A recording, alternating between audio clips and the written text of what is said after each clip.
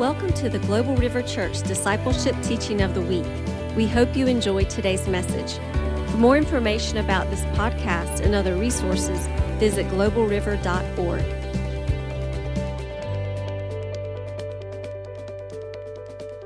So how's everybody's week going? Yeah? Man, I've been hearing so many amazing testimonies of you guys are out and about, and it's like, yay, God. Yeah, it's so wonderful. And we had some wonderful prayer time. Thank you, Becky and John, for sharing. You guys need to do more of that this morning at intercession and communion, so it's awesome. It's good. Well, praise the Lord. Just a couple of quick announcements. The Pentecost Sunday is this coming Sunday. So, yeah, I'm just real excited about some things that are unfolding. Let's just put it that way. And,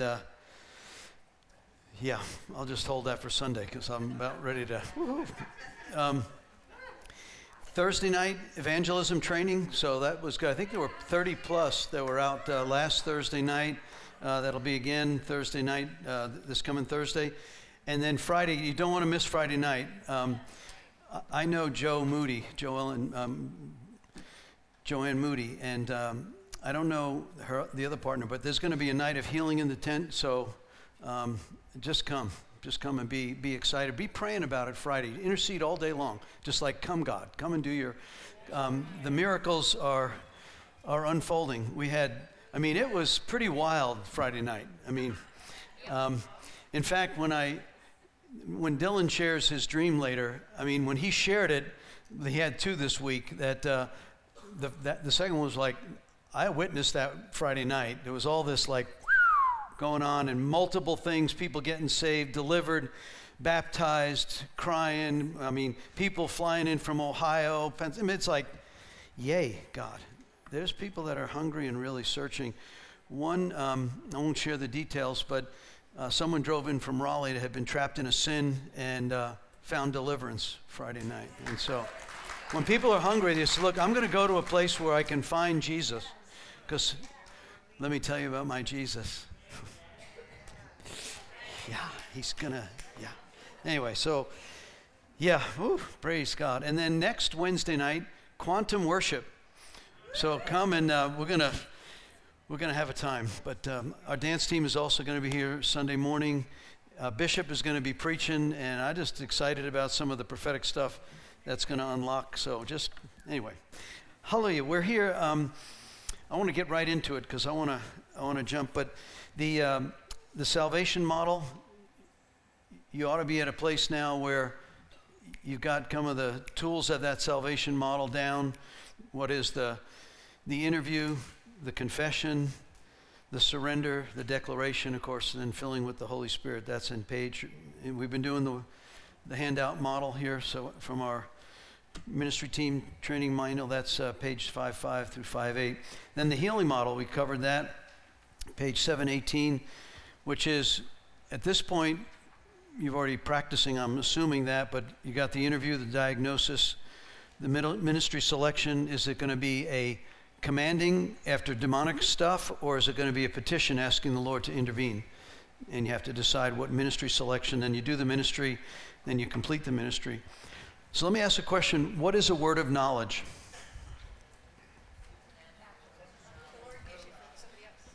What the Lord gives you for somebody else, right? So it's known information, but not known to you, and probably the person you're ministering to knows you don't know it, because you don't, and yet the Lord wants to reveal a word of knowledge. For what purpose? Why would the Lord give you a word of knowledge about somebody? To help them, to heal them, to give information. Power evangelism is one of the tools that the Holy Spirit uses. When you reveal something about someone, I love it when you walk up to a stranger and say, we don't get real religious about, the Lord told me, thus saith the Lord. Don't do that, please. Because if you're wrong, the Lord's not wrong, okay? So you can walk and say, I just had this sense that I was supposed to pray for you. Or when we do the treasure hunts and the Lord, you pray in advance, Lord, show me where you want me to go. Well, Brits Donuts, that's got to be God, right? And when we get to Brits Donuts, you're going to see the guy with, the ball cap with the big bling bling, or he'll show you. And if you ask him, right? And it's amazing. I love it when we're on the treasure hunt, and I write him down, and I said, we were praying at the church about an hour ago, and the Lord showed me we were supposed to come here, and we were looking for somebody that had the ball cap with the bling bling. And really? Yeah. So he already got their attention, and then you just pray for them and let the Lord lead you. So the word of knowledge is really a supernatural revelation of something that's known. You didn't know it, but the Lord knew it, and he wants to set up the divine appointment so you can release it, and power evangelism happens. And so words of knowledge and we all have access to the kingdom because the same Spirit that raised Christ from the dead dwells in you and quickens your mortal body. And so we have the mind of Christ. So if we can get our mind out of the way and let him have access to this earthen vessel, he can do really wonderful things with it, right? And so it's really just about us. You can have it all, Lord. Anyway, okay. Let's look here. Turn with me to page 10.1. So in the module manual, if you go to the page 10.1, what are some of the hindrances to healing and... Didn't we start out with words of wisdom, like for aches and pains to watch the... Isn't that what we started out with when you were in the mission with Randy? Say that again? Yes. Didn't we start out Whoa. with words of wisdom, wasn't that how we started to build our confidence? Yeah, words of knowledge, yeah. In fact, I would encourage you to ask the Lord for a word of knowledge. When we started tonight, one of our ladies is anyone here having any digestive issues, stomach issues? Be there online. We've got 1 hand, 2 hand, 3 hands. Okay, 4 hands, 5 hands. Okay, so now, why would the Lord tell Megan, where's Megan? There's Megan. Why would the Lord tell Megan that she comes up and she says, I just had a word of knowledge that maybe there's somebody needs healing for their digestive system, because we got 4 people in here that could use it. So why don't you raise your hands again? Megan, come and pray. Lord, we ask you right now to release healing, because you gave word of knowledge. Yeah, God, I just pray for each individual in this room right now that raised their hand that needs healing for the digestive system. God, I speak to the digestive system right now in Jesus' name, and I declare complete and total healing. And I just say that it aligns with your word right now in Jesus' name. Yeah. God, we declare that all pain, all inflammation, all nausea, anything bloating, it's gone in Jesus' name. Yeah, we thank you, Lord. Thank you, Lord. Okay, so receive it. In the name of Jesus, the Lord release that. So release it, grab hold of it, say, Lord, that's for me. You can lay your hands on your stomach and say, Lord, I'm receiving that for me in Jesus' name. Amen? Okay, so what are some of the hindrances? You there on page 10.1? The things that can block. So you're praying for someone and it's not going very well, or they don't see anything. You could then start the interview process with, let me just ask that sometimes blockage can come or things don't go the way we want them in your prayer time, because do you have any unforgiveness against anyone? And I shared you the example of a person that had a child that had been murdered and was in my office and had arthritis and refused to forgive because of the hurt and the wound that happened. And when they did, healing was broken. That was dramatic for me to watch that. So then resentment, anger, bitterness, generational stuff, witchcraft can be, and we're going to cover that when we get into some of the deliverance stuff. Rebellion. The example there, I told you about the couple that came to me from Alaska a while back, came up and said, we're having real financial problems. Would you pray that God would unlock some financial provision for us? And I said, well, let me ask you something. So you guys are married? No. Okay. Are you living together? Yes. Tell me some more. Well, he's still married, but unresolved relationship thing. So we're living together. I said, okay, so you want me to ask God to unlock provision for you, even though you're in rebellion and not doing what he's asked you to do? I'm not that powerful. right? And so, I mean, I could fake it, but I won't. And so I think you need to get your life in order and take care. Well, I figured they're going to go back to Alaska and have not nice things to say about that pastor in North Carolina. But they decided, they came back a year later. He left her, moved out, went back to Florida, tried to reconcile with his wife. She would not have it. There was some infidelity and stuff that had happened prior to that. They went before their church in Alaska and repented to the church for their immorality of what had happened. Then they came back and said, "Would you marry us?" And I said, "Wow. And now I'll pray for your financial blessing," right? Yeah, okay. So this is that place where sometimes when there's a block, you need to ask the Lord, what is it that's there? And ask the person, are they willing to let that go or make some changes and repent? So then you come into the confession, repentance part of it, and then you can go back into healing. Okay, that's a review. So what is the primary goal of all ministry? Say it again. Love. It's not about gathering how many scalps you can get, right? And how many people you led to the Lord and how many miracles. Those are all wonderful. But even if the person doesn't receive the healing, if you've spent that time and they know that you love them and that you've come at it from that point of view, the example where we've seen sometimes we'll pray on missions trips, I've seen our team pray for days in a church, taking different turns for a person in a wheelchair and the family. And at the end of it, we didn't see the manifestation of the healing at that point, but that family knew that God loved them. And so I just want to encourage you, we love the miracles. And I remember coming back from mission trips and we had kicked demon butt and we thought we were really powerful and the Lord just said, celebrate your citizenship in heaven. It's that whole Luke chapter 10 experience of the 72 that comes back from their mission trip. And the first thing they tell Jesus is, the demons listen to us when we use your name. So they were like, yay. It was like, we have power over demons. And trust me, we've been there. And but it's not about the power trip, and it is about him, but it's really about celebrate citizenship and the use of the authority to minister love in the purpose of what he's called you to. So, and then these are some of the hindrances. Okay, let's turn with me to Acts chapter 2. You're probably real familiar with this. And in the midst of that outpouring, which we're going to celebrate on Sunday,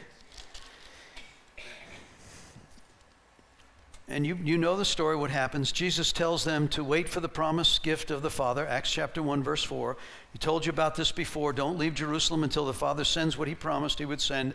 And then he says, and then verse 8 in Acts 1, he says, when he comes, you're going to receive power when the Holy Spirit comes upon you, and then you're going to become my witnesses everywhere. And then in the midst of all that, in the outpouring, there's 120 in the upper room. That number's significant when you hear Dylan's dream later. There's 120, and that number's used a lot. So there's 120, and the outpouring comes, and then Peter stands up and says, this is that. This is what Joel promised in Joel chapter 2. It's now here. And this is, many of you would probably agree, we think we're in the last days. We're certainly closer in the last days than we've ever been in the last days, right? And so with all the signs, and we've certainly covered that in many different times. Verse 17 of Acts 2 says, in the last days, God says this, I will pour out my spirit on all people. Your sons and daughters will prophesy. Your young men will see visions. Your old men will dream dreams. In those days, I will pour out my spirit, even on my servants, men and women alike, and they will prophesy. So some of my prior experiences, this was not allowed in the churches that I was in. It was believed in the cessationist doctrine that when the gifts died when the apostles died, and that we didn't need it because we got the word, and that's all we need. It's not biblical. We've covered it. And we're going to look again in Acts, in Corinthians in just a moment. But I want you to see, if you are a man or a woman sitting here, you're in this. And the question is, why are you not prophesying? Well, because maybe I haven't been taught, didn't know I could, I've been not bold enough, I don't know. But we're going to unravel that tonight because it says what will happen in verse 19. He says, I will cause wonders in heavens above and signs in the earth below. So prophetically, let's turn biblically as to why. So turn with me all the way to the back. We're going to take probably 4 weeks of deliverance starting on June 15th after Mary Esther does quantum worship.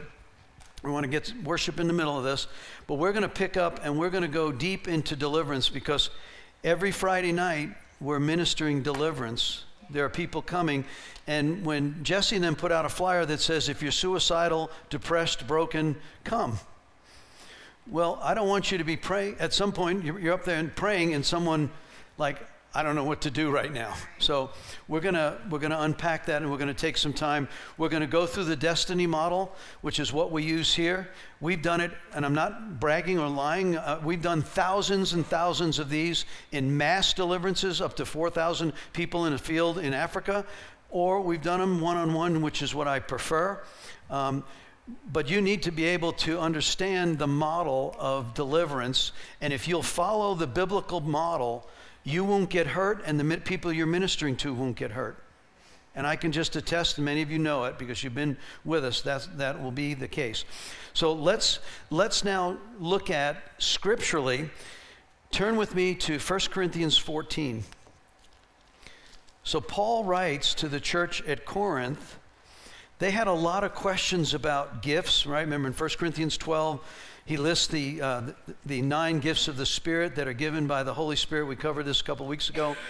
We also looked at the gifts given by the Lord in the fivefold ministry in Ephesians 4, 11 and 12. And we looked at the God who released an operation. The Father released the operation like a global river. The Lord delivers the fivefold ministry gifts in the body of that operation. And then the Holy Spirit equips the individual believers to do the works of ministry. Okay.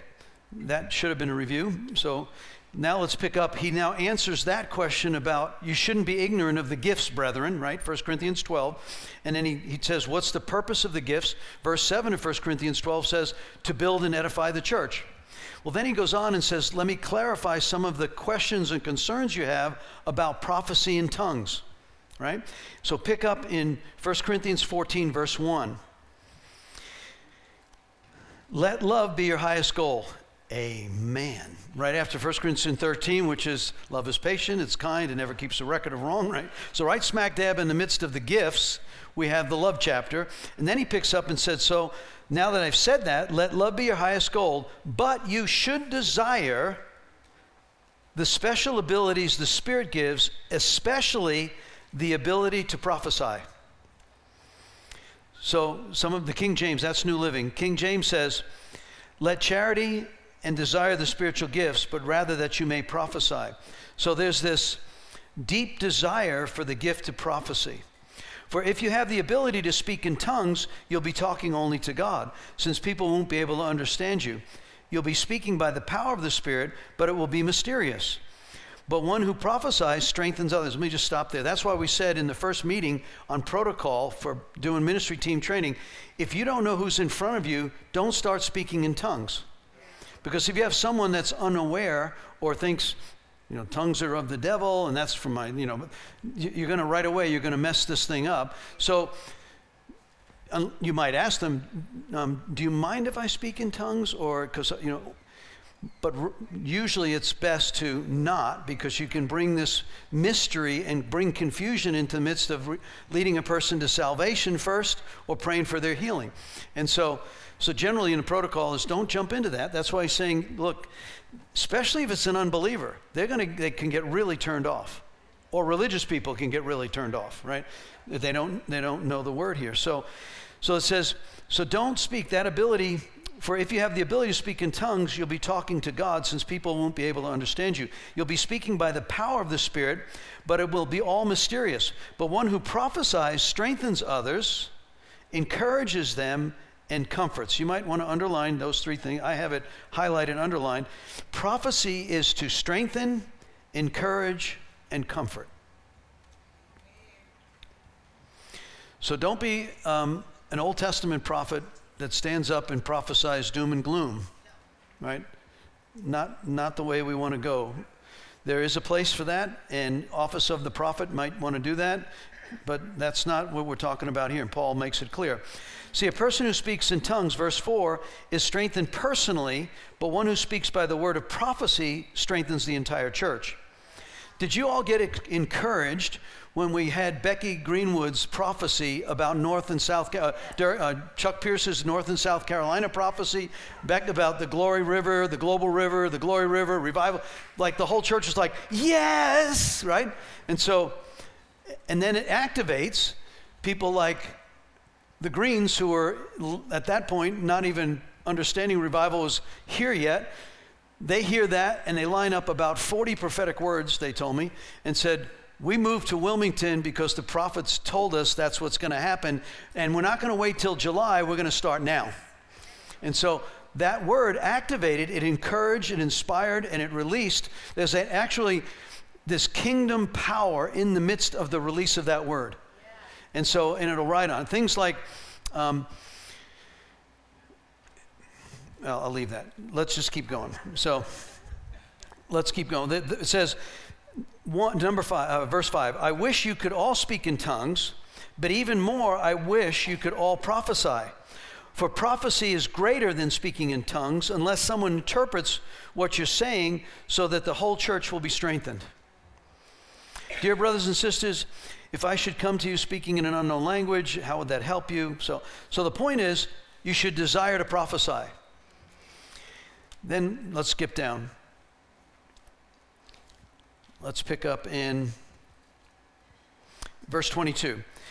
So you see that speaking in tongues is a sign, but not for believers, but for unbelievers. Prophecy, however, is to benefit of the believers and not unbelievers. Even so, if unbelievers are people who don't understand the things that come to your church meeting and hear everyone speaking in an unknown language, they'll think you're crazy. But if there's a prophetic word, wow, okay. Verse 39. So, my brothers and sisters, be eager to prophesy. Don't forbid speaking in tongues, but be sure that everything is done properly and in order. So, to clarify, if you look at your module and handout there, 13.2, page 13.2, eagerly pursue. And I've kind of defined some of that. Make it your aim, your great quest, earnestly desire, cultivate. So how do you do that? One, when you want something from the Lord, what do you think you should do? Ask him, right? Seek, find, knock, the door will open. So it would be really good if you, Lord, I would like to learn how to prophesy. Would you teach me, Holy Spirit, the elements of prophecy, and would you empower me to prophesy? So, and sometimes the mixing of a word of knowledge and the prophetic go hand in hand. And so, oftentimes, the example I used last week of the woman that did ministry a while back who had been trafficked, and I told you I don't usually cry in prayer ministry, but I boo-hooed on that one. And but the Lord had given me the words of knowledge. Remember, he gave me a block diagram of about 9 phases of this person's life. I didn't know her. I didn't even know her name. I wasn't sure. All I knew is that she'd been through a lot, and the ministry leader of that particular ministry asked if myself and Jennifer Batson would be involved. And so I'm praying in the morning, Lord, give me what do you want? Do you have anything you would like me to say? I think her name is this. And he gave me the block diagram of 9 phases of a life that started out really amazing and innocent and then shipwrecked. But the end of the story was beautiful. And I said, wow. So I was a word. I believed it was the Lord knew. He imparted it to me because I asked him, we're about ready to do ministry on someone who's so broken. And so thank you, Lord. And then I get up and I think I'm done. And I get doing my shake in the morning and I hear, streetcar named Desire, streetcar named Desire in my spirit. Like somebody shouted it in my spirit. And I said, I don't know what that is. Go on Google. Hey, Siri, no, she'll do it now. And so That was a Marlon Brando thing about a Southern woman who is prostituted, broken, abused. It was the same block diagram in detail. And I'm like, so I print out 3 pages of the characters that are in that play. And I put it together and I said, look, I don't know what we're going to, so I brought Jennifer, she got there early. I said, look, I don't know what's going to happen today, but I got this block diagram and I got this thing. Look at this. I don't know if we're going to even use this, but if the Holy Spirit reveals that, I'm going to pull it out. We were 3 hours into about a 7-hour session, and it was raw and it was broken, and we were all, whew. And then I pulled out, I said, I know the Lord knows who you are. I've just heard enough of your story. Let me show you what he gave me this morning. And I laid out the block diagram for her. And then I said, and look at these characters that have been in this abuse. Because God gave that to you about me? I said, yeah, I want you to see the rest of the story. Now we're into prophecy. We had a word of knowledge, but now we're prophetically revealing what is your life going to be. It isn't over. And this is the start of the journey. I want you to see, if the Lord told us these things and you witness to those things, guess what? He getting electrocuted right now. Then he knows the rest of the story if you'll cooperate with your free will. Well, last week, let me clarify. Someone told me, you don't want to say alligator tears. I didn't know that. That's apparently false tears. I didn't know that. Let me just say this. She had big drops falling out of her eyes into the pillow, crying her eyes out. Real, genuine, like God loves me and he knows me, right? And so, praise God. So sometimes a word of knowledge will unlock the prophetic revelation to encourage, exhort them, right? Okay. So they can go hand in hand. That's why those revelatory gifts are so powerful, right? Okay, question.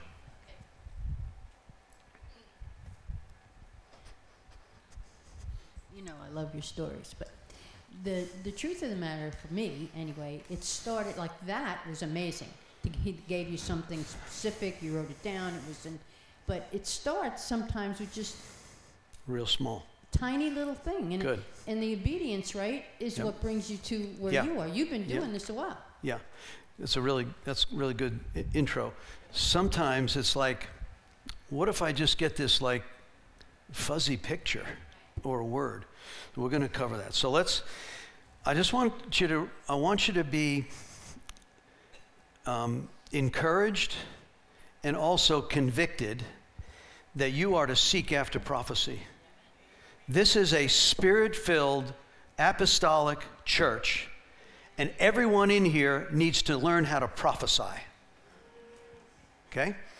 And so whether you feel comfortable right now doing it or not, it'll be a tool in the box, because when Paul says, I would desire that all of you, and then prophetically, when Peter stands up and says, this is what the Joel prophecy was, and it's here now, and if you're a man and a woman in that last days, which we believe we're in, you are supposed to be prophesying, having dreams and visions. Okay. So let's keep going, and then I'm going to introduce Dylan to share something with what he saw. So when you look at eagerly pursue, look at that. It's the desire. Okay, turn to page 13:3. The purpose of prophecy, on that top portion says, encourage, and I gave you some scriptures, convict, admonish, correct, inspire. The true prophet will lead others by humility towards unity. And there are several ways: the spirit of prophecy, the gift of prophecy, and the office of the prophet. So let me quickly share. You remember when Philip works in House of Mercy Ministry, right? Acts chapter 6. Right now you got the Jewish widows are cranking at the Gentile widows, and it's not working well, and it's taken up the apostolic time. So they decided, let's get 7 guys that are filled with wisdom and the Holy Ghost, and let's let them handle the cranky widows in House of Mercy. My interpretation, right? And so So they select Philip, who's a man full of the Spirit, and Stephen, right? But I want you to see the rest of the story. So he's a man filled with wisdom and the Holy Ghost, and he's selected, and he now works in the ministry. Several years later, from Acts chapter 6, we find him in Acts chapter 8, after the persecution of the church. Stephen's been murdered by Saul. The church is now under persecution. The church is scattered, and Philip, the House of Mercy worker, ends up on the mission field in Samaria with the half-breeds that are hated in racism. And he's there, and you know what happens. Acts chapter 8, Philip is pouring out the kingdom, signs and wonders, people getting delivered, and the big guns back in Jerusalem say, Peter and John said, wait a minute, the Samaritans? Philip? We got to check this out. So they go there, and while they're there, it says, the Holy Spirit had not yet fallen on them. These are believers who have had the kingdom preached to them, and the Holy Spirit had not yet fallen on them. So when Peter and John get there, the Holy Ghost falls on them, they start prophesying, they start speaking in tongues, right? Well, let's do the Paul Harvey on the rest of this story. Turn with me to Acts chapter, go back to Acts chapter 21.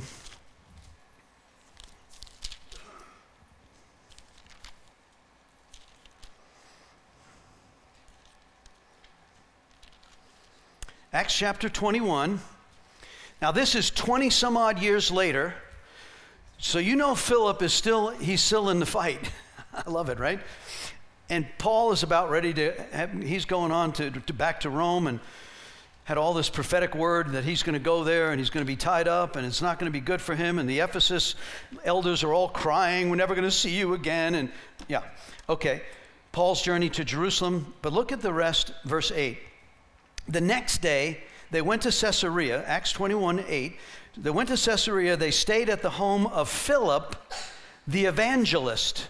He's now a fivefold minister who started in the House of Mercy ministry, who went on the mission field. But look at the rest of the story. He's now in the office of an evangelist. The one of the 7 men who had been chosen to distribute food, he had 4 unmarried daughters who had the gift of prophecy. Look at the blessing of the whole family. That ministry, through that individual of wisdom and what he did 20 some odd years later, he's now married with 4 kids, and they all operate in the gift of prophecy. So I just want you to see that this is not about apostolic people. This is about faithfulness in ministry to work out the call that you've been called to and be patient in it. And it may be the legacy of your children. But at this point, he's still the evangelist. We don't know. Remember, this is just examples of the stories. He said there would be volumes written if we told you everything everybody did. I want to get Philip's volume when I get there. I want to read it like, wow, that's amazing, Philip. Because it says in Acts 8, as an example, it was Philip going to Samaria. Tom, would you speak just a little bit on the purpose of prophecy, but this guidance can be something that we have to be very careful with. Yeah, good. So that listing that Chester's talking about there that says guidance, you want to be really careful. There's some do's and don'ts we'll talk about. When you're starting out, don't prophesy births. You're going to have twins, right? You're going to get married or real negative stuff. I see that you've been involved in some really dark. Remember, it's to encourage and exhort. Now, if you have a severe warning for someone, get a hold of a pastor or an elder, talk it through and say, look, this is what I was getting. I remember an example. We were in Brazil with Randy, and one of the folks had a prophetic revelation that one of the pastors on the staff in the church in Brazil was in an adulterous relationship, saw the word adultery over the pastor's head. And like, you're not going to go up and say, Pastor, I understand from the word of the Spirit you're in adultery. And that's not going to go down real well. So went to Randy, and they prayed about it and actually brought it to an elder and confronted, and in fact it was true. But why is that? For redemption. But again, stay in your lane and ask the Holy Spirit on how do I bring this forward, right? We had a situation, we were in Resistencia, Argentina twice, but on the first trip, one of the pastors kept hitting on one of our ministry team young ladies. And it's a good thing I didn't lay hands on them because, well, we realized at that point, I took that to the senior leadership of the church we were in. I said, remember this, Mama? And we confronted, I said, I don't know what's going on, but this pastor, he's been an inappropriate one of our young women, and you need to get this in order. So they confronted him, and actually, that was just the tip of the iceberg. And when they investigated it, there were other women in his own church that had been also gotten some stuff going on. We went back the next year. He had been removed from his ministry. His marriage was in distress. We ended up doing prayer ministry on both him and his wife for reconciliation. And as far as I know, they reconciled. So again, the Lord will give you revelation, but the purpose of this is be careful when you're giving guidance on that. It's like, Lord, why are you showing me this? Is it to pray? Is it to do something with it? I need to know what you want me to do with the fact that, because one, you may be wrong, right? Or you may be right. And so bring it to someone. It's kind of like bad news can go up. Don't go sideways with it, right? Okay. So does that help, Chester? Okay. Let's quickly move on here. So turn the page to 13:4. And it just goes through what does exhort mean. It gives you scriptures in Titus. Exhort your servants to be obedient, comfort in affliction, edify, lift them up. And then it gives what's an imperative prophecy or directive prophecy. You can read through that. And then let's talk about the office of the prophet, because we talked about all should prophesy, but then there's the office of the prophet.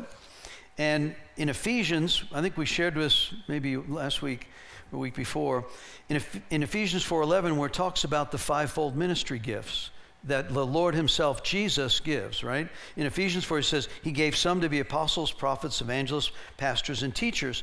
And their purpose is kind of what we're doing here, which is basically equip the saints, perfect the saints so they can do the works of ministry.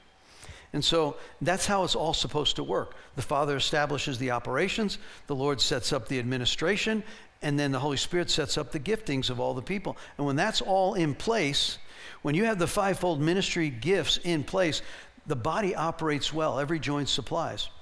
So that's the direction, and I believe I've prayed into for years for the fivefold ministry to be in operation, and we have it. Praise God. And so 1 Corinthians, the verse, next page, 13:5, 12:28. God has set some in the church. First, he iterates this again in Corinthians in chapter 12. Apostles, prophets, and teachers. After that, miracles, gifts of healing, helps, government, diversity of tongues. Let me skip ahead. You remember when Jesus had the discussion about the prophet's reward? And so one of the things we've learned, I remember Pastor Terry said, we're wondering why we were seeing all these miracles in Brazil, Argentina, other places, but we weren't seeing them in America. Part of that answer is the honor that you give to the one who's come. Remember when the example of that in when Jesus goes back to his hometown, right? In Mark chapter 6. He does all these miracles. Remember the woman with the issue of blood, Jairus' daughter is raised from the dead, right? In Mark chapter 5. In Mark chapter 6, he leaves that miraculous event, raising the dead, healing the sick, the man with all the demons, right? He's set free, and in his right mind, he becomes an evangelist, goes to chapter 6, and he goes back to his hometown, and he can't do many miracles there. And that's where he says, a prophet is not honored in his own hometown. He's in his own place. We're too familiar. There's this stuff, there's all this controversy and doctrinal disagreements and everything. But when you get to a place where there's extreme poverty, extreme witchcraft, and brokenness, and no healthcare system, when we've been in those places, I'm telling you, it is ripe for God to show up, and He does. Because if it doesn't show up, they die. If you've read my book, that the first miraculous things we saw, I said, Lord, I got to see your power. That first night, we're in a place, that church was so poor. When we drove down into that region with the tin roofs and the favelas and the brokenness, and it was like, oh my God, this is real poverty. They had put on their best dress, and they're there, and they're worshiping. And when we prayed, Lord, we ask that you'd release healing anointing. When you pray for someone that realizes they have breast cancer, and if God doesn't show up, they'll probably die. They have come with a hunger that Jesus is the answer I'm after. It's the woman with the issue of blood. And when that happens, they honor those. They honor Randy. They've already alignment. They've got the apostolic leader who's been invited to come, the apostolic covering who's in that nation, who's been established there, and the elders have released them and said, come, and they come and they set it up, and the people come with hunger, and then what God does is the honor of the prophet, right? And so when we come and say, well, maybe God will show up, and we don't show any honor, there's like, there's something about the attitude of the heart and the hunger that's there. And so that's what Jesus is talking about here. So be careful about honor and dishonor. We're an independent people, and that's a positive, but it can be really a negative, right? So this whole thing of submission in the democracy we've talked about, the kingdom of God is not a democracy, it's a theocracy, and it's run by a king, and his name is Jesus, right? And so, all right, I can get off on track on that.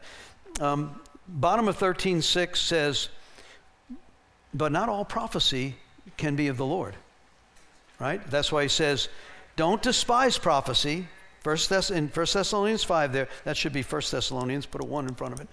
5:20 and 21, bottom of 13:6, do not despise prophecy, but prove all things, hold fast to that which is good. So then we know, we kind of reiterate again on page 13:7, follow after love, but desire that gift. Now, prophetic revelation, I want to hit this hard in the middle of page 13:7. Prophetic revelation can come in many ways, and this is what Pat was referring to. Sometimes it's just a little glimmer, right? A little picture. It can be a written word. Let me digress for a minute, but my life story changed when a combination of things happened in this. If you know when I was working for General Electric, and at that point I was at Motors Division in Georgia, I'd finished my nuclear stint here at the site here at Castle Hayne. But I come back on vacation. I had just traveled back from Tunisia. We had a plant, GE had a plant, motors plant in Tunisia. I went there, did an audit, met with I'm sitting on the coast in Africa of Tunisia. I fly back, I am jet lagged. It's spring break. I tell my wife, I've been traveling. I said, honey, let's go back to Wilmington. I just want to sit on the beach, right? So we come back on spring break to sit on the beach. I wake up at 4:30, 5 o'clock in the morning, jet lagged. I'm on Tunisia time. We got the kids in the hotel. My wife's at Waterway Lodge over there, just over Wrightsville Beach. And we had spent 4 years living here in Wilmington. So we knew we wanted to come back to the Vineyard Church and kind of fellowship with everybody, see our small group, and like, yay. So I get up at 5 o'clock in the morning, and I've been leading people to Christ. You know, I'm flying from Tokyo to Taiwan, and I'm leading, and I'm like, Lord, I don't know if I want to do this GE thing the rest of my life. You got to talk to me. I know I'm a little burned out with all the travel and everything, but I also think there's something. So would you please, Lord, would you speak to me? So I get on the beach, Coast Guard Beach, 6 o'clock in the morning. The sun's coming up. And I do Bible roulette. God, speak to me. Now, if I hadn't just flown back from Tunisia and I was the other side of the world, but one of the revelations that comes prophetically is the written word. So if you look at Isaiah 41, so I open to Isaiah 41. I do this, I don't recommend this always, but if you're going to fleece God, the word's a good place to fleece him. And so I open to Isaiah, I do this. Isaiah 41, 9 and 10. I called you back from the ends of the earth, saying you are my servant to serve me. I'm like, uh-oh. I think you're speaking do, right? I have chosen you. I will not throw you away. Don't be afraid. I'm with you. Don't be discouraged, for I'm your God. I will strengthen you, help you, and withhold you with my victorious right hands. That was April 8th, 1998. So I had this moment on the beach where I said, Lord, if you're really calling me as a servant, and this sits in my office, some of you have seen it. I have it over my desk at home because as many times you said you would withhold me with your victorious right hand, that you would not leave me. And I have recalled that many times to him. But then I said, okay, God, if that's from you as a written word of revelation prophetically for my life, we got a little bit of a problem. I got a wife that said she'll never be a pastor's wife because she's seen all the sheep bites and what they do. In fact, we're ministering at a church in Georgia at this time. The pastor's wife wants to quit because of all the stuff that she's been going through. Church split so I said, we got a problem, so you got to do something with this woman because I won't force her into ministry unless she's willing to go. So I get back to the hotel and I tell her, I said, honey, I think I got a word from the Lord. Look at this. She goes, I told you, I will not be a pastor's wife. I said, okay. So then the next morning, it's a little later, 6:30, I'm at Coast Guard Beach again. They're still all sleeping. I said, so Lord, the ball's in your court. I need 2 prophetic words and my wife. Here's the deal. If you convince my wife that this is the next call in our life, and you send me 2 prophets or prophetic revelation people, then I will resign from General Electric and I'll serve you till the day I die. That's the deal. So I think I'm pretty safe, right? So unbeknownst to me, God's working all night on my wife. So I get back to the hotel, we get our coffee, kids want to go to the beach. I said, honey, she goes, we got to talk. I said, okay, what's the matter? She goes, I had a dream all night long. Ginny, why don't you trust me? Why don't you trust me? Why don't you trust me? And then shows her hundreds of dark-skinned children around a Land Rover. That was fulfilled in Mozambique when we went. And she started crying after dancing in the dirt with these kids for about 3 hours with Coke cans with rocks in them. And then when she came out and she said, it's my dream. It's the revelation. I said, fulfillment of it. So she says, so if you want to do this, you believe God's doing it, I'm in. I said, okay, hold on. There's 2 other things. We need 2 prophetic words that people don't know. So that night, we get invited as alumni to our small group. We led a small group under Steve Madison, Cynthia Madison, senior pastor's wife. And so we're at Jane Smith's house, fine Southern lady, beautiful setup, all of our small groups there. She's serving us a ham dinner. In the middle of serving my plate, she served my wife first. She goes, hanging there in the meeting mid-air. She goes, you have to come back and be one of our pastors here at this church. My wife I almost had to do the Heimlich maneuver on my wife. And I said, Jane, you're Jane. I'm a G guy, you know. Well, you know, one of the pastors is leaving. Tom Camacho's leaving. The worship pastor's leaving. And okay. So we just chalked it off. And then I met with Steve Mattis, senior pastor. I said, and he had already, as soon as I walked in, after being gone for months, we had hunted in Colorado together. We'd hunted in the mountains in Georgia. He and his whole family came down for Thanksgiving. When I walked in the church that Sunday morning and the flags were going on, I felt like, man, this is home. My wife said, doesn't that feel really good? I said, yeah. We'd been there for, almost 4 years and 3.5 years. And Steve walked up and he says, let me know if you ever want to come back here and be my associate. I go, Steve, I'm a GE lifer. He goes, yeah, mm-hmm. He had that way of just, mm-hmm. And so, no more drama, no more anything. Kids at the beach, pack up, head back to Georgia, 8 hours in the car, kids in the car. After a whole week of vacation, I'm like, get back, phone rings. A lady from our church in Georgia says, we need to come to your house tonight. Her name was Barbara Sependa. Jack was a guy I had worked with. They knew people, and they had actually lived here, had been in this church for a while. They wanted all the stories. So what's happening? Look, let's do this later in the week. No, we have to come tonight. I said, we got luggage, we got kids, we got to work tomorrow. Yeah, that's okay, but we're coming over. Okay. They get there, and we're just chatting, and then we're sitting on I just bought this house. It was there, a year and a half, and Jack Sependa, he's 6'4".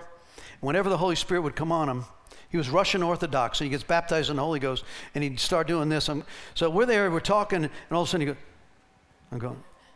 he goes into tongues, and he interprets it. He goes, I see a General Electric sign with a red line through it. You're not going to work for the General Electric company. You and your wife and Katie are going to be in a church. I said, okay. My wife looks at me like, uh-oh. Number 2 just happened, second prophecy. So we said, look, well, let's not freak the kids out. We went to some restaurant, and we sat there, and I laid out the story. He goes, well, you're done. You need to. So, back here.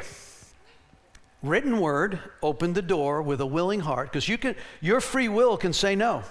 Right? Reinhard Bonnke says he was God's third choice to go to Africa to lead, 10 million to the Lord? Right? Tommy Hicks, the same kind of thing in the Argentine revival. You have a free will. You can say no. You can not prophesy. You can not minister. But I just shared with you Sunday about the rewards that won't be there for you or me, right?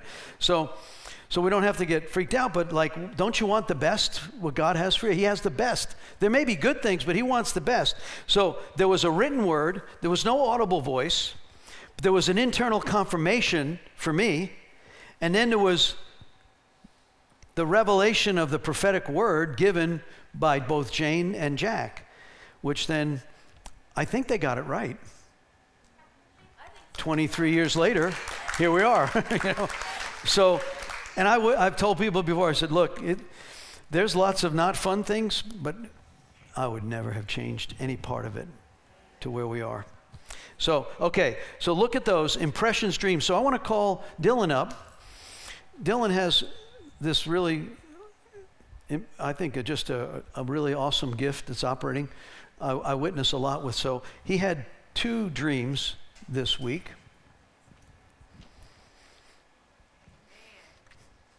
Which I think are relevant to where we are. Hey everybody. I had run 2 dreams by Tom this week, and I just really felt like this was something to share and submit with the body here. So I'm going to go ahead and read through these. The first, I just kind of have just a little bit of some prayer time I spent with the Lord afterwards, just trying to figure out maybe what this meant, what this could apply to. And the second, I feel like it just speaks for itself. So the first, this was on the 27th. So I had a dream, and I was on a boat with many people here. And as we were going along the water, a pretty large wave approached. The boat handled it very well. Nobody fell off. There was no damage or anything. But very shortly after, we were all shocked at the suddenness of it. It's kind of like when you talk about something that's you're hoping for in the future, and when it's actually here and you're seeing it, it's a different story. It's one thing to talk about it, another thing for it to actually be here. So this second wave approaches. It was 120 feet tall, exactly. The boat was flooded with water this time. And it swept away most of the belongings that we had brought on it. For context, the belongings were things that maybe we didn't even need to be bringing with us. It's kind of like on an airplane when you had the containers up top. The water just kind of swished all the way, took my work laptop away from me. Still processing some things with that, but it was very, it was very costly. It costed us something as this wave was coming. And as I went in prayer, I just couldn't help but think that this season that we're in, these are very heavy and large waves of glory that are coming. And it's going to require something. It's going to require turning away from some things, putting down some things in order to steward this, right? And then I was reminded of the story of Elisha watching Elijah get taken up. When Elisha was watching, he saw the flames and he saw the chariots would come down and take Elijah up. the sons of the prophets that were there, that were in unbelief, all they saw was the tornado. They didn't see him go up. They just saw the tornado come and destroy stuff. So I felt like that was in kind of very similar in a likeness of what that was. The second one, or the second dream, was literally the night later. So on the 28th, I titled this one The Healing Anointing. So in this dream I saw the Lord was transforming Global River Church. We were here into more of a teaching and equipping center. Suddenly a great anointing fell on those in attendance. It was so powerful that it was tangible, literally in our hands. Pastor Tom approached me with the smile he usually has. And with his hand stretched out, he said, "Woo, this healing anointing can even be felt physically in my hands." And I could immediately feel the power of God go into my hands for healing. And I was like wanting to put my hands on everybody. But right after that, a podium came out from the ground in the middle of the people, and the Lord wanted to speak. Everyone was running around kind of going crazy because of our hands were tingling, and there was the anointing that had fallen. And the Lord spoke to about 2 or 3 people, and we approached the podium to share the word of the Lord. What he had told me was trust in him, right? That was what he spoke to me in the dream. And I went up to share, and there was a person in front of me ready to share, but the room was so loud that what the Lord was wanting to speak couldn't even be heard, because we were so captivated by the power and the anointing and the healings that were taking place. And so the man in front of me took out a whistle, and he blew the whistle very loud, shook the whole building to get everyone's attention.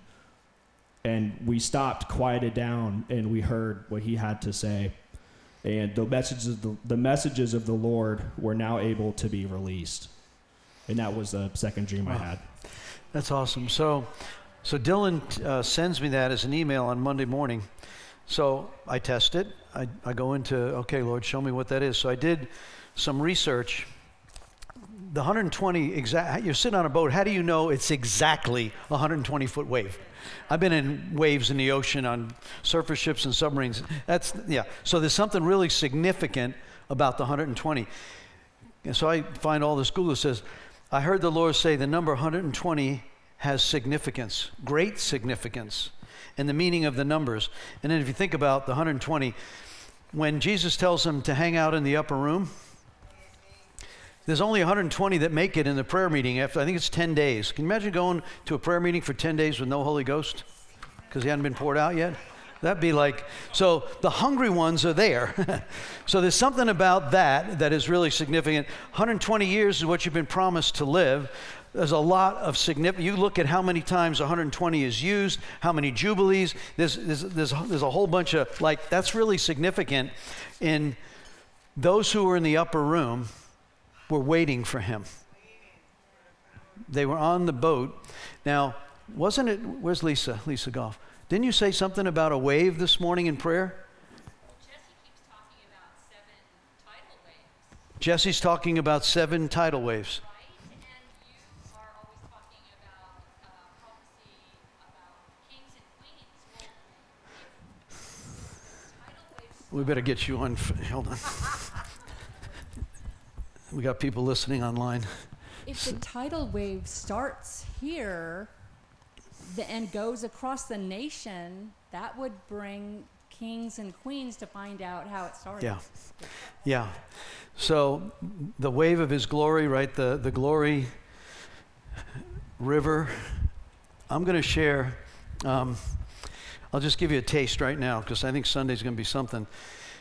Chester Starling, who was one of the founding elders of the Vineyard Church when it was planted here, when the Heritage Baptist Church was going out of business, and at that point, Steve Mattis and Chester came here, and the church was given to start the Vineyard Church here. And so, Elder Chester, when Chester speaks, I generally listen. And he had a prophetic revelation Sunday, this last Sunday, of a glory train.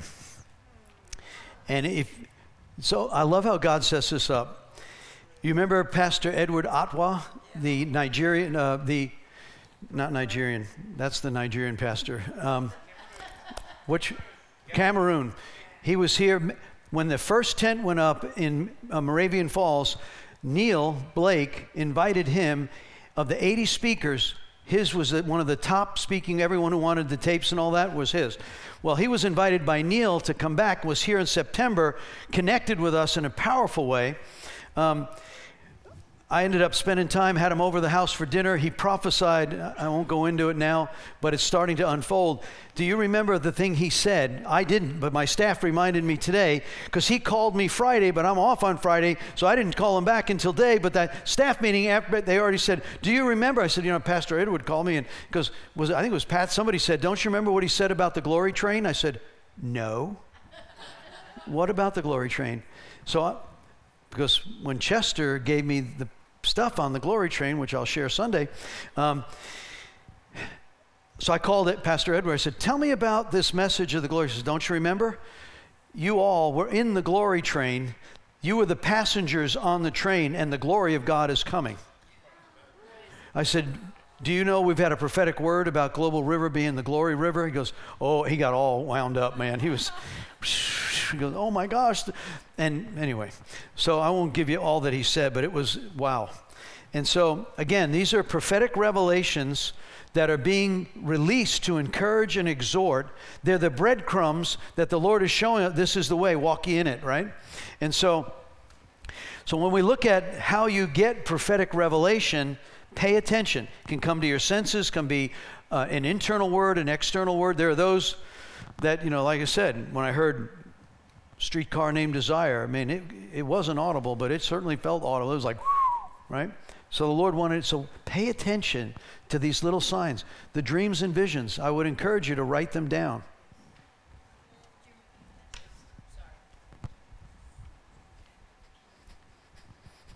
I'm not trying to uncover you, but do you remember that training we went to at Fort Mills?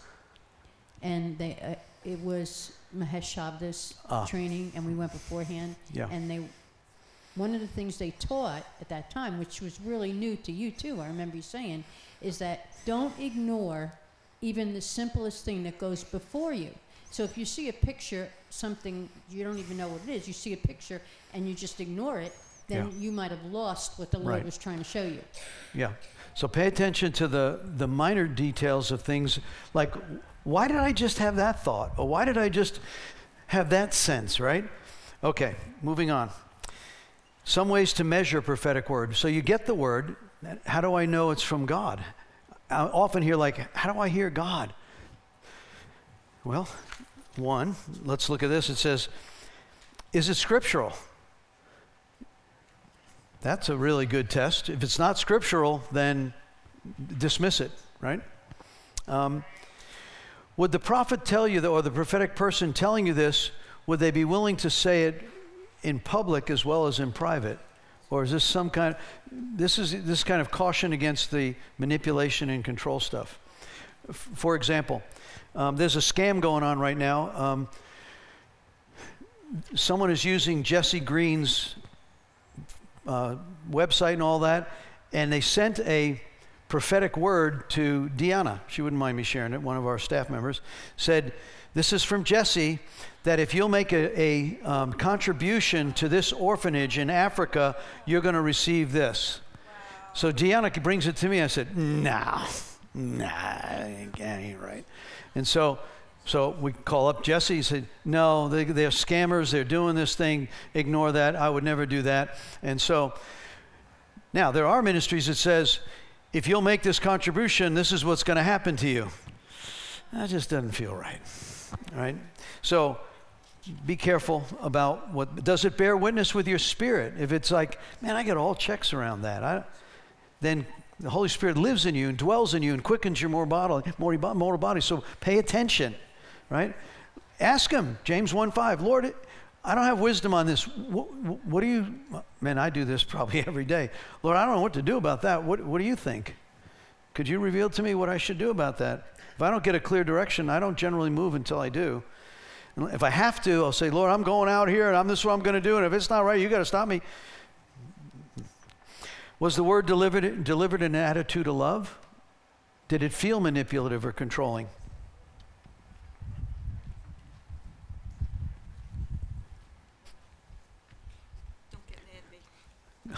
I have a small testimony that will make everybody wonder about prophetic things and how God speaks to us specifically.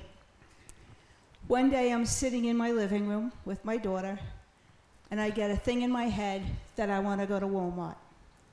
No reason at all. I just wanted to go to Walmart. So we get in the car. We drive to Walmart.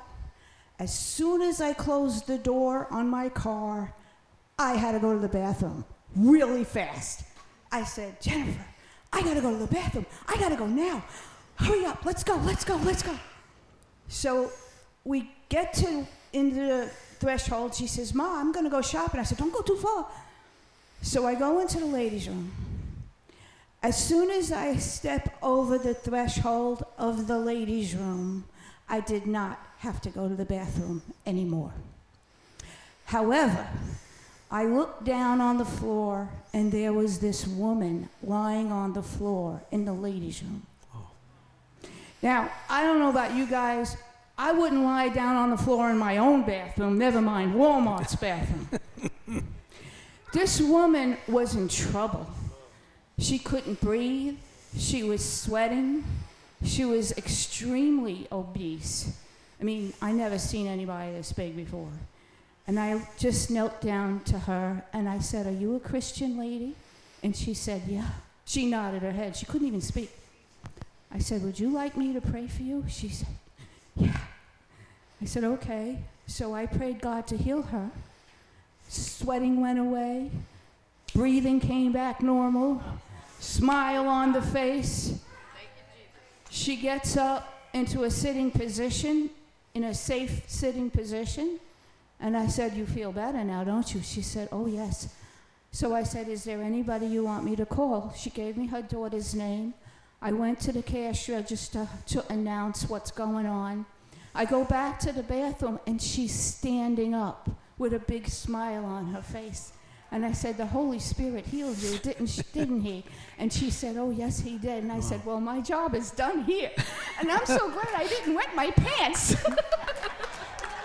You got to love that, right? Should if someone giving you a prophetic word, should they ask you questions?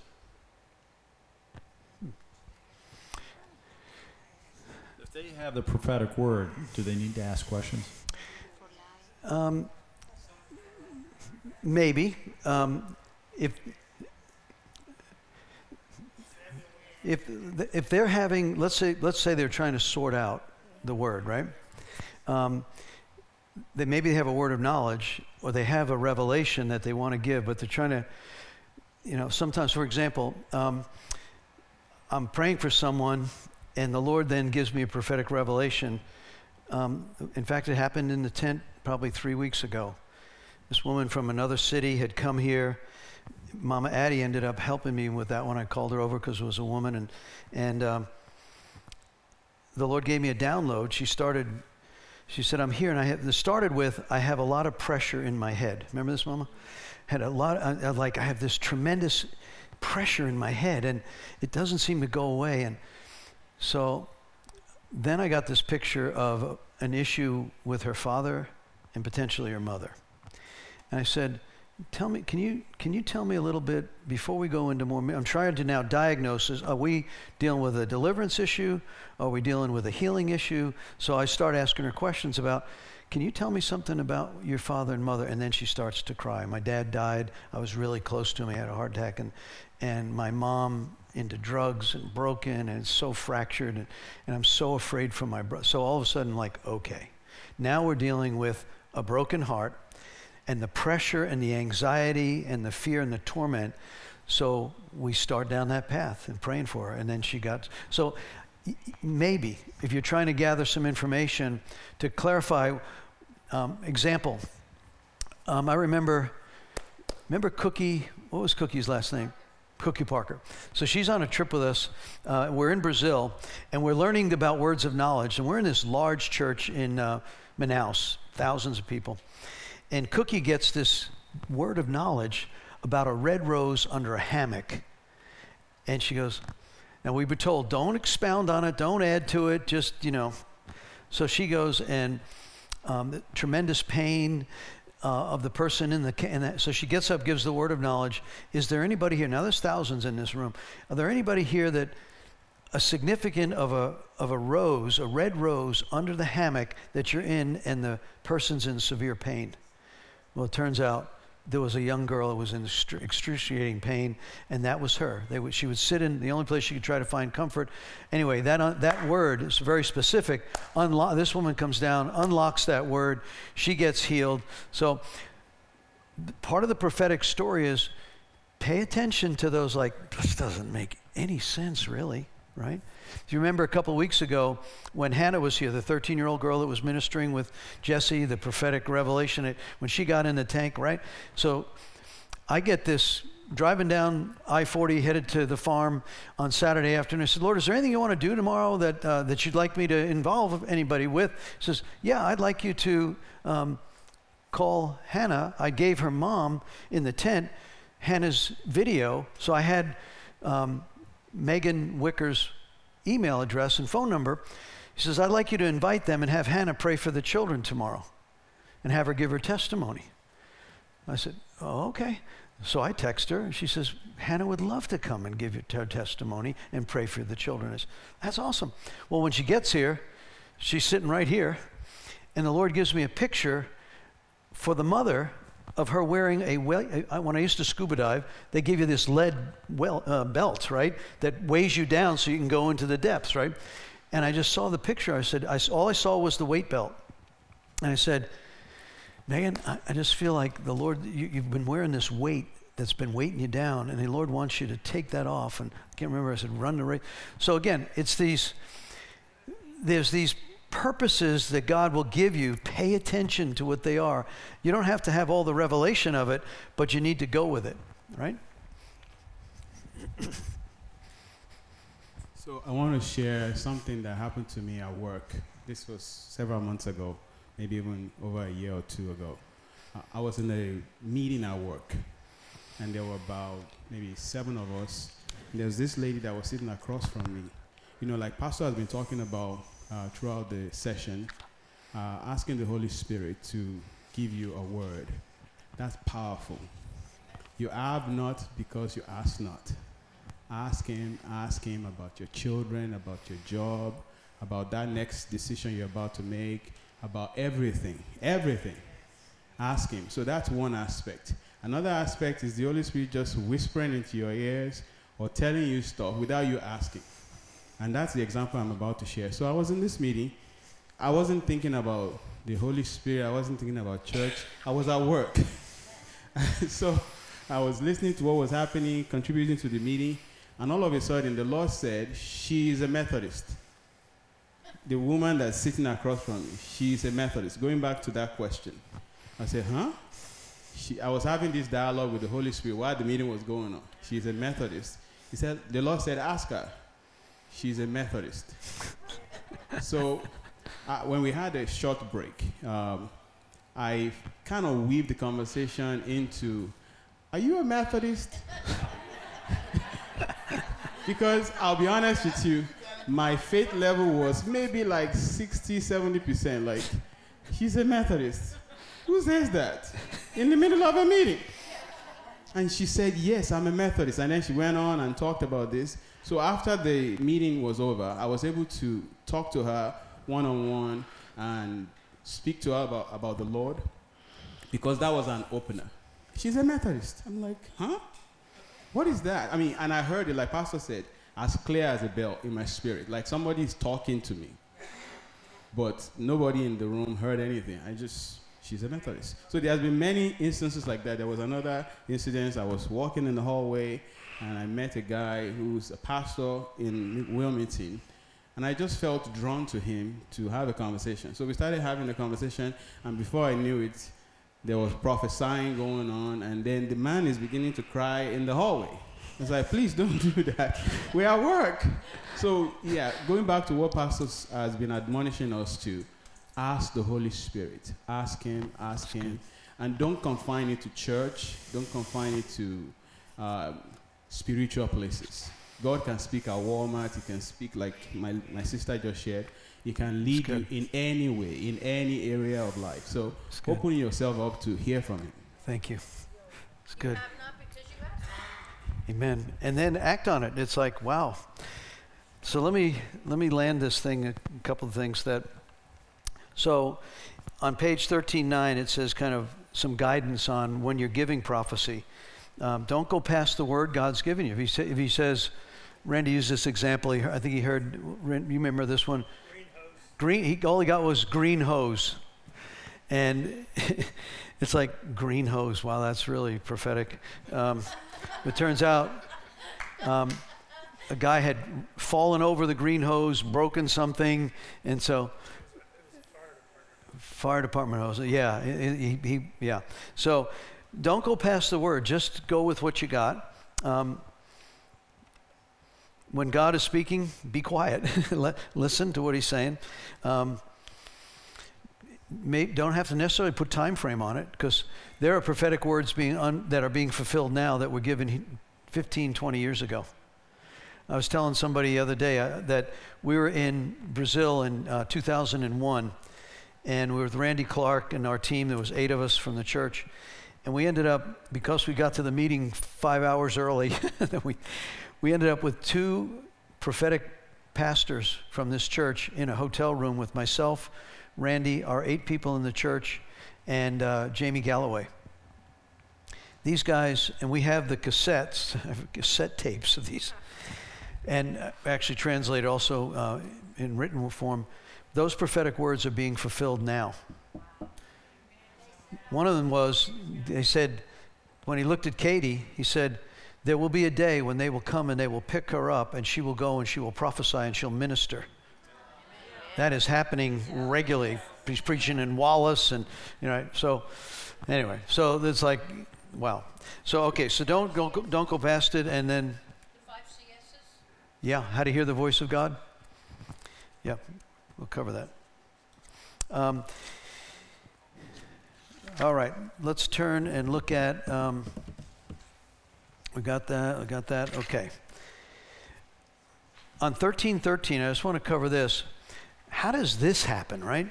Remember the example in Scripture. This is out of 1 Samuel 19. So the top of page 13:13. If you walk into an atmosphere where prophecy is happening, some folks will start prophesying that you say, what in the heck? How does that happen? This is an example where King Saul, is on a mission to kill David. If you look at 1 Samuel 19, we won't go there, verse 23. King Saul has already commissioned soldiers to kill David, so he's got a murdering spirit on him, and he gets into the school of the prophets under an environment of prophecy, and he starts prophesying. So you can be in a place, that I think also fits, whether it's healing anointing, deliverance ministry, when you're under someone who's carrying that gifting, that can flow in the environment, and you can be part of that whole. That's why it's so important that you get enough people in agreement, because remember, how can 2 walk together, Amos says, unless they agree? Unity is powerful. What's going to happen in North Carolina and South Carolina? Unity. Because when there's division, we've had examples of offense going on, and it's one of the indicators that revival's here, because if you're getting offended and your flesh is rising up, then the devil is at work. And it's going to take mature people to grow up and do what the Lord said in Matthew 18. If you're offended, go privately, stop your gossiping, and deal with it individually. Because if you'll do that, that unity will flow. Because what did he say in Psalm 133?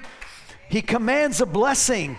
When brethren dwell together in unity, it will sabotage the move. I got a very low tolerance for it. I'm telling you right now, I will escort you to the back of the tent.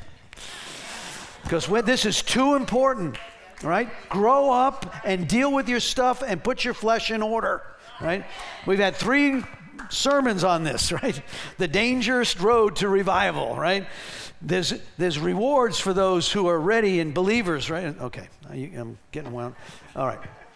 I just want you to see when that prophetic revelation starts happening. That's why Friday night, people like Joel and Joanne Moody comes, and there's this environment of healing. When you come under the tent, under someone who carries that anointing, you can expect. So come expecting. Pray into it. Believe on it. Lord, come on, we want to see miracles. We want you to see power evangelism. Because when you come in and you honor the prophet who's coming here, and we honor that and believe with that, guess what? God will show up. Okay. I won't get too much into the office of the prophet. Some literature, those who have been doing this a long time, say it takes about 14 years to become into the office of the prophet. I don't know how they get that number, but it's all I see is Philip the evangelist. It took him about 20 years to become an evangelist, right? From when he operated in House of Mercy ministry till Acts chapter 21. I don't know the timing of that, but I don't like when someone pulls out a card and says, "Want my card? I'm an evangelist," or "I'm an apostle," or the gift will make room for you. You don't have to advertise. If you're in a humble place, you don't have to advertise anything. You will change garbage bags, clean toilets, and do it because the Lord wants you to do it, and it needs to be done. So this whole idea is this jealousy, competition, comparison. Please. That's another thing that'll shut it all down. It's all about him and his glory, and as long as we get on the train, we're going with him, right? So let's not get this whole thing about, the sheep at the trough butting each other out of the way. Come on, let's not do that, right? Okay. Hallelujah. The eagle, there's a symbol there on page 1314. Generally, the eagle is the symbol of the prophetic. I have one in my office. It is this beautiful eagle bird with the eagle's eyes. They can see for so far. And if you ever hear Leif Hetland's testimony about the eagles, oh my goodness, that is powerful. So prophetically. All right, so how do we get started? 13:15, getting started, and then we're going to land it. 1, getting started in prophecy on page 1316. First, ask. Top of the page, 1316. Getting started in prophecy. Ask the Holy Spirit and seek this gift to be activated in the kingdom growth. So what I'd like you to do, you can practice this Sunday morning or tomorrow. When you see somebody, you could practice this on family member or somebody in the church. Look at them, preferably maybe not somebody you know. So I'll give you permission Sunday. If somebody that you don't know comes up to you, and I want you to pray, show me something about this person. It needs to be encouraging, not critical, not judgmental, right? Something that you want to encourage that person. It could be, man, I've watched Jan and Terry operate. They do things so quietly, serving. It could be a prophetic word, an encouraging revelation is, you are such servants. Man, we need people like you in the church that just make it all work. Now, that's true, but it's also prophetic, and it's also encouragement, so that they might go home really happy, right?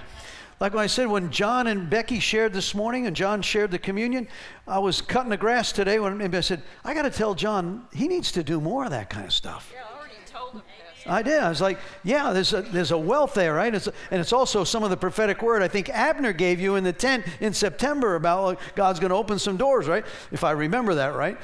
So my point is, Sunday, ask the Lord to show you something about someone that you don't really know very well, and go over and give him an encouraging word, and then listen and see what the Lord says. Right? I want you to encourage you to practice that. And so that's getting started. Then what are some of the guidelines? Page 13:7. These are kind of the do's and don'ts. We've already talked about this. Take care of any sin in your life. If you got open doors and you're trying to operate in prophetic or any of the ministries, deliverance, you got a wide open door, and that joker can land on you and cause you some trouble. So purity matters. Ask the Holy Spirit to give you that gift.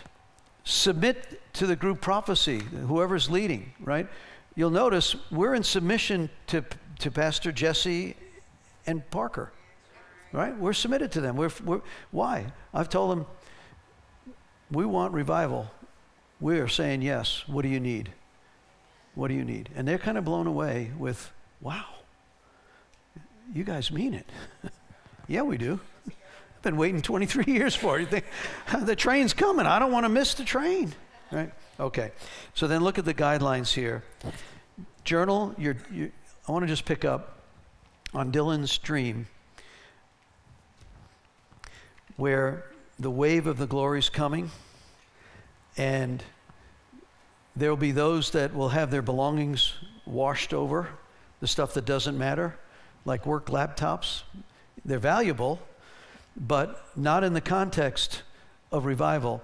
The second dream, I think, is also, when I told him, I texted back to him, I said, I think that happened Friday night.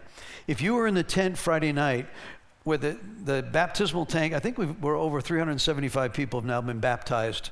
The numbers are somewhere in that now, since they've been here in Wilmington. And we're in the front, and it is chaos in the Holy Ghost. It's loud, and you got God of Revival, Yeshua, and this one's crying, and Pastor Willie's with me, and we're delivering a guy who's been in witchcraft for 12 years, and this one over here gets led to the Lord later. He's 20 years old, and it's like there's so much happening all over, and it's loud, and it's like, is this God? I think so, yeah. But Pastor, doesn't look very orderly. Okay. Here's an example I like. Papa Bill Johnson shares it. If you go into the nursery, we had a birthday party at the farm after church on Sunday. We had 6 grandkids there and family, and we had 5 dogs. I mean, and they're screaming, balloons are flying, balloons are popping, toys are being opened, and I'm like, this is Holy Spirit family mess here. It's wonderful. But it's chaotic. Go to the nursery. In the nursery, you got poopy diapers. You got spit up. You got one kid bopping another kid over the head because he took his truck, right? You got another one, they're playing over there with dolls. It's like there is a tremendous amount of life going on in the nursery. Now, you may feel more comfortable at the graveyard where it's nice and quiet, but there's no life going on there. Give me the nursery, okay? With all the diapers and all the stuff, right? Because there's lots of life and there's lots of interaction, and they're learning how to work with each other, how to grow up in the midst of it. So let's get away from the graveyard looks and let's celebrate, yet we'll do our best. So that dream about it's chaotic and like nobody's listening, and they're all excited about the manifestation of the presence. Well, I can feel it in my hand, and everybody's, yay! Yet the word of the Lord is trying to come out. So, quiet, right? And it's like, let the Lord speak. So I think there's a real good warning in that. In the midst of it all, we'll celebrate what the Lord's doing, but there's a time when the word wants to be spoken, right? So thank you for being patient. Next week, we're going to you pray for us. The Greens and myself and Katie, we're going up to be prayed for by Randy Clark for the revival in July, so we're leaving Monday morning. I'll be back Wednesday night. I promised Mary Esther I'd be here. So we're going to drive to Pennsylvania and back. It's going to be whoo. And so, but we just felt like we were supposed to go up there and pick up whatever the Lord has for us there. And so pray for us for that, but then be back here Wednesday. But Sunday morning, just come. Just go. Let's stand. Praise God. So, Lord, I thank you for what you're doing in the equipping. Lord, I just pray for prophetic revelation of dreams. Lord, I just pray for people to get really, really hungry, desiring, going after prophetic revelation.